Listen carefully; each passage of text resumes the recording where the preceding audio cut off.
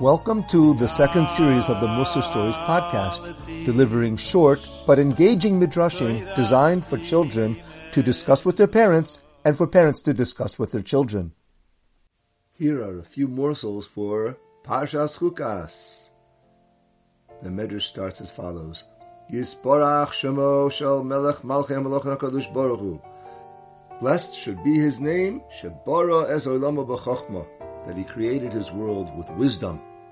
The Medrash begins speaking of the wisdom of HaKadosh Baruch Hu in creation. For example, there are currents of different kinds of water in the sea, and they do not mix. Different waters, but they don't mix. And then the Medrash says something even more remarkable. There are 4 springs of water inside your face. Yes, every human face has 4 sources of water, each one different than the other, and they do not mix. One is a spring of salt water, one is a sticky, oily liquid, a third is yucky, putrid water, and finally the fourth, a spring of sweet liquid. Come on, kids. Can you guess? Probably. Here, I'll help you. Your eyes produce salty water. Tears! Why are your tears salt water? Says the Medrash, it's Hashem's Chochmah at work, to make it that you don't cry too much.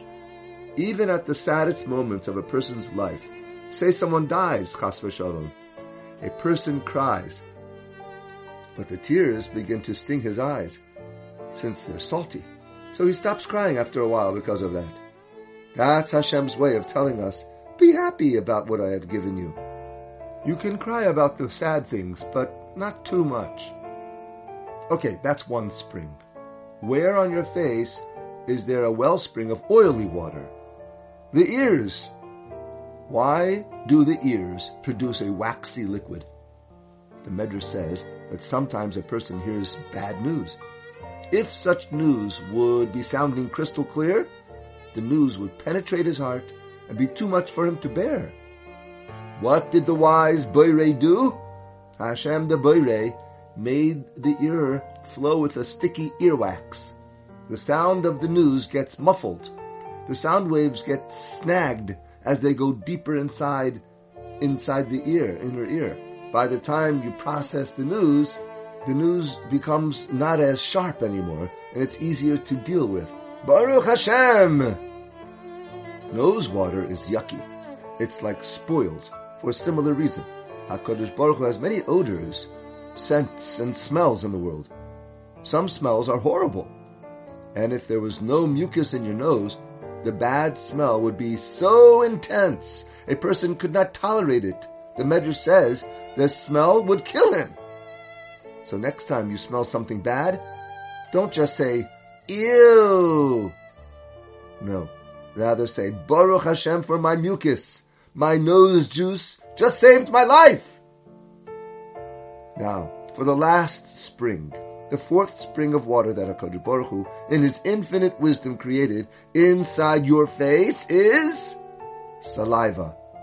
A spring of sweet water that mixes with your food. Your mouth has glands that squirt sweet saliva as you chew. It's good to chew your food. They say it helps with digestion. They say that it's very healthy to mix a lot of saliva into your food.